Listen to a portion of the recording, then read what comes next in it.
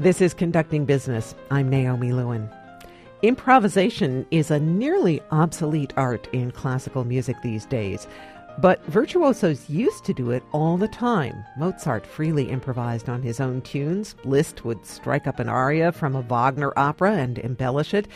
Even legendary piano showmen of the 20th century made it part of their performance practice early in their careers.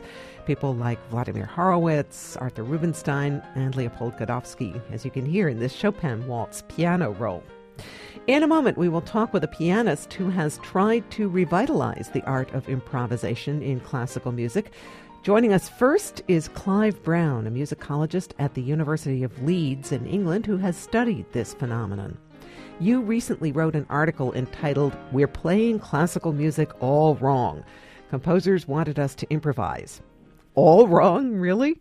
Yeah, well, it's certainly very different the way we play it now. Since about the early years of the 20th century, there was a kind of revolution with modernism, with the advent of modernism. People wanted to reject the past. And so they started deciding that the habits of the old musicians were in some way corrupt and unfaithful to the composer's notation. They failed to understand that the composer's notation had to be read in a different way than they read it. They took it literally. What the composers intended was to convey the essence to the performer, and the performer, being trained in being a fine performer, would understand how to read behind the notation and find out what the composer really wanted. Sometimes that would be improvisation as we understand it, though that was increasingly restricted to particular genres as the 19th century went on. But it was also, as one hears in jazz and many genres of popular music, adding things like unequal rhythms, where the rhythms were actually written as if they were equal, or adding portamento, that's sliding from one note to another. All sorts of expressive gestures of that kind were considered to be integral to the music. You wrote that improv didn't just go away, that it was deliberately suppressed. Was that due to recordings or competitions or radio, television, what? It's not so much deliberately suppressed. I mean, composers started writing their music in ways which didn't demand improvisation in the same way that, say, Mozart had expected it. But they still expected another kind of improvisation, which is not playing the notes straight. I mean, that's where there's the parallel with jazz and popular music today. We've lost that in classical music because everybody thinks they just have to stick strictly to the notation. So pianists didn't play chords together. They spread them, and they spread them in all sorts of different ways to be expressive. That's not marked in the music for the most part, but they understood that the proper, normal way to play a chord was not quite together, and sometimes very much not together. And violinists, they slid from one note to another because that was the expected way of giving the music expression. Or they used vibrato. They didn't use it all the time. They used it on special notes to make those notes stand out. So that kind of improvisation went on right through into the music of Brahms. Can you pinpoint when exactly this all started happening or stopped happening, as the case may be, improvisation? It started gradually. There's an American composer, MacDowell, who wrote piano pieces, and in one of these piano pieces, he actually had a footnote to say that chords marked with a special sign were to be played absolutely together, because otherwise the players would have played them spread, as I said earlier. Mm-hmm. Gradually, because it wasn't marked in the music that you should spread the chords, people around the 1910s, 20s started to think they shouldn't be doing it. And that became absolutely firm dogma by the 1930s. So pianists more or less stopped. You still hear it with some of the older pianists a bit, but it disappears almost entirely by the 1950s. String players stopped sliding after about the 1930s. They said, oh, you can't do this because it's not marked in the music. It's in bad taste to add it. So sort of giving credence to the expression that tradition is the last bad performance. Well, I suppose so, yeah. I mean, they certainly thought that of the older players. They thought these were corrupting the composer's intentions. Is the increased lack of flexibility in classical music in any way related to the rise of the authoritarian conductor? Well, to some extent. I mean, Stravinsky struggled to make his orchestras play what was strictly on the page and not to bend the notes in the ways that they were used to. But I think the main factor in it is recording. Because once you can fix something with a recording, you can hear exactly what happens, and then you look at it with the score, and you see it's not doing what it says in the score. And this makes people much more aware, and the idea of spontaneous performance, which was, of course, what happened in the 19th century. Every performance was different. A great performer would always perform the work slightly differently. And then you get this idea that you've got one chance to make a recording, and so you better do it exactly as it says on the page. Is this something that used to be taught in conservatories that then also fell out of favor in conservatories? Oh, yes. Well, it was certainly taught in the 19th century.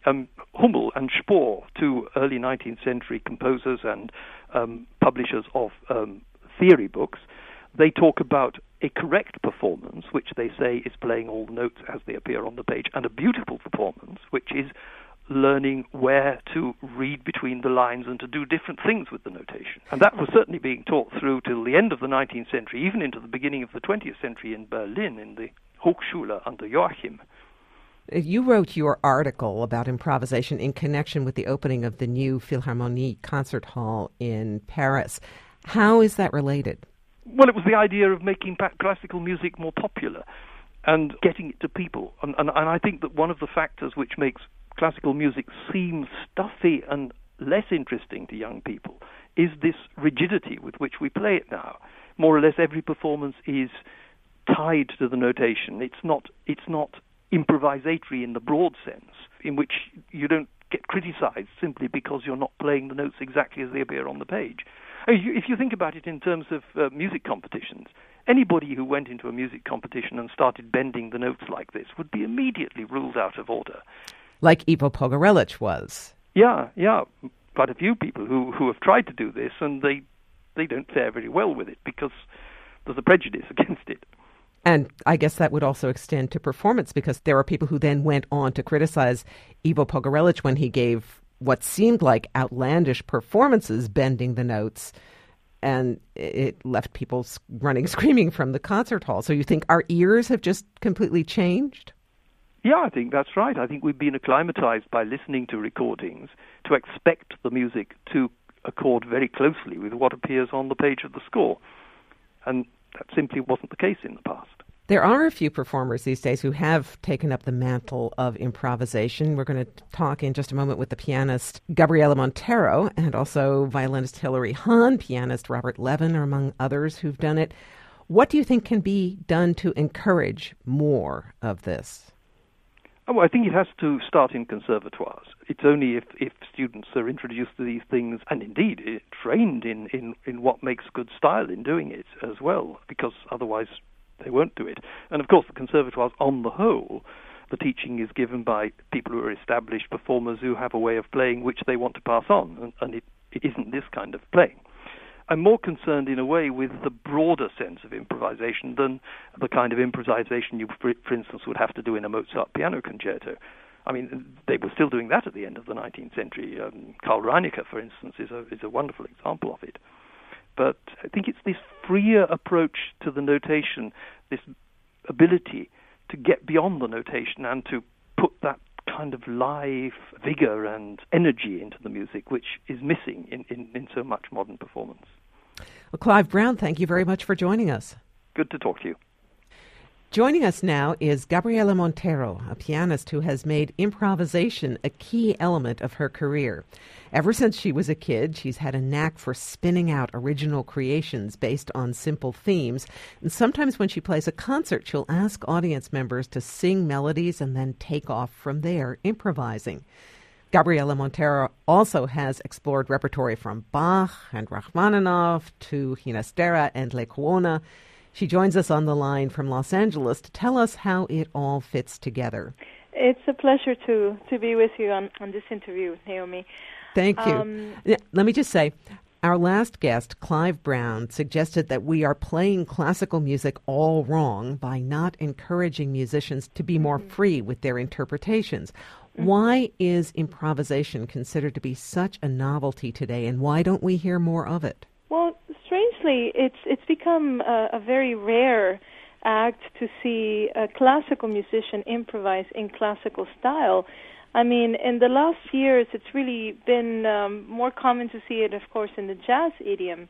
But when you look at history and you look at how composers and performers developed their musical language, it was very much through improvisation. You know, Beethoven, Bach, Chopin, Liszt. I mean, these were all great improvisers, great composers, and great performers. And it's very funny that instead of evolving in time to become more creating and more avant-garde and more groundbreaking as artists, we've actually become more timid in showing, you know, our personalities and our characters and our storytelling through composing or improvisation or performing in the classical field. Why do you think that is? You know, I think it has to do with somehow the pressure of careers or the imaginary sort of limitations that people impose on themselves, when the more interesting artists are the ones who've been able to manage and evolve and thrive in not just performing but also composing, because it's a very immediate language and it's one that they can also use to convey the now and the present and who we are as people today. You describe improvisation as composing in front of an audience. Well, you know, it's something that's very natural, that's been a part of my life since I was a little girl. The beginnings of my life at the piano when I was only months old had everything to do with improvisation. I would always sit down and tell my stories and my own little emotional vignettes through improvisation, and I thought it was something that was a part of everybody's life because it was just the most natural relationship with the piano for me to tell stories like that. Do you think everybody has the ability to improvise? I think, like with everything in life, I think we have our strengths and weaknesses. I do think improvising is an ability, it's a talent, it's neurologically something different that happens in the brain, and this is a very interesting subject and one that I've had some research done on neurologically, and it's fascinating to see how the brain behaves when you're improvising or when I'm improvising, when I'm playing a written piece. I do think it's a talent, if you want to call that. You've made improvisation a really big part of your career, but it's actually kind of turned out to be a double-edged sword for you. Audiences love it when you do it, but there's been a risk of mistakenly getting labeled as a crossover artist. What is that all about? Well, it's a sign of the times, really, because when you think about it, I'm really one of the most old-fashioned performers out there because I'm very much in the tradition of the 19th century performer, composer, improviser. I think it's just because there are so few of us that do it on the concert platform that you become an oddity. And the way that the business is set up, people pigeonhole you and they have to find a label for you. So if you improvise, you're too creative or too free to be a classical concert pianist, which is absolute nonsense. I mean, to be able to improvise and create only enhances your ability to view the score of another composer and to bring it to life. So I think it's just a matter of perception. All of that we're changing with my new path as a composer as well as an improviser, and with a new recording that is coming out on the 1st of May, where I'm performing Rachmaninoff's Second Concerto and also my piece Expatria and improvisation. So really giving the space to the three sides of what I do and putting it out there publicly. Tell me about Expatria. Oh, Expatria is a piece that I wrote in 2011, and I dedicated to the 19,336 victims of homicide in my country, in Venezuela, that year.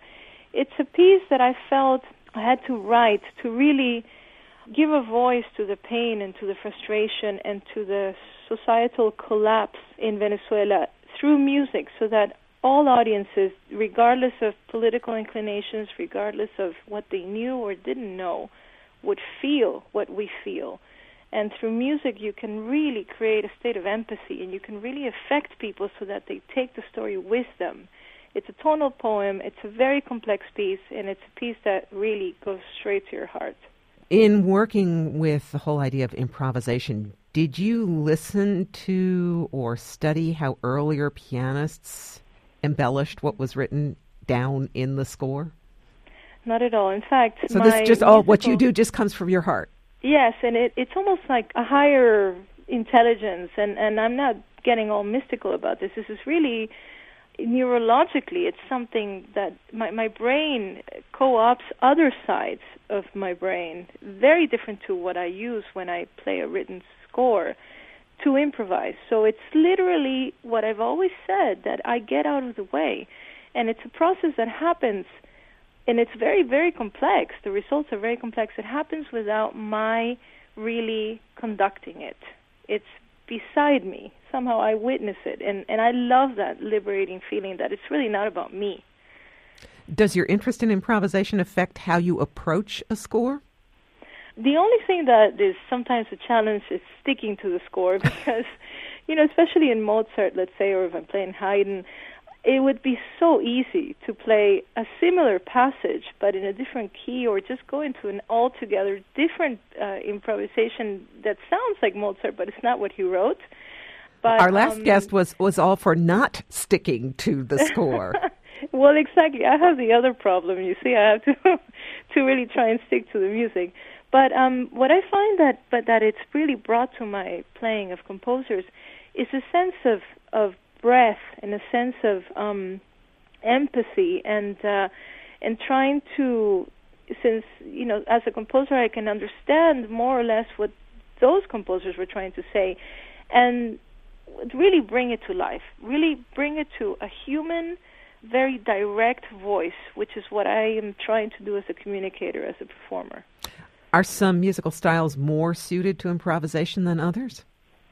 No, I don't think so. You can improvise in any style with any theme. And I mean, of course, let's say if I'm playing a Mozart concerto, I usually improvise the cadenzas. I'm going to be doing a project where I play a Mozart concerto and I improvise within the concerto, not just the cadenzas. So really trying to go back to what music making was about in the past. It was more about celebrating. It was more about bringing people in. It was more about the process of telling that story to an audience that was very openly receiving that creative energy and burst, let's say. So how did you go from improvising on given themes to full-blown composing? Well, the thing is that I've always improvised without a given theme, which is really spontaneous composing. I only began to ask the audiences for a given theme when I realized that they did not believe that I was improvising. So I thought, well, I need to connect the audience with what I'm doing so they first believe me, and second, they take part in it, which is really wonderful to see the audience have a voice and collaborate with me. So my real improvisation is where I sit down and I just let it flow without a theme, and these pieces come out. Now, with the composing, it's very similar to that, except that, of course, I can decide if I want to develop something more, if I want to change something. It all comes very, very kind of intuitively and instantaneous, so it's pretty fast. Well, thank you very much for joining us, Gabriela Montero. Well, thank you very much, Naomi. This has been Conducting Business. I'm Naomi Lewin. Brian Wise is our producer. Thanks for listening.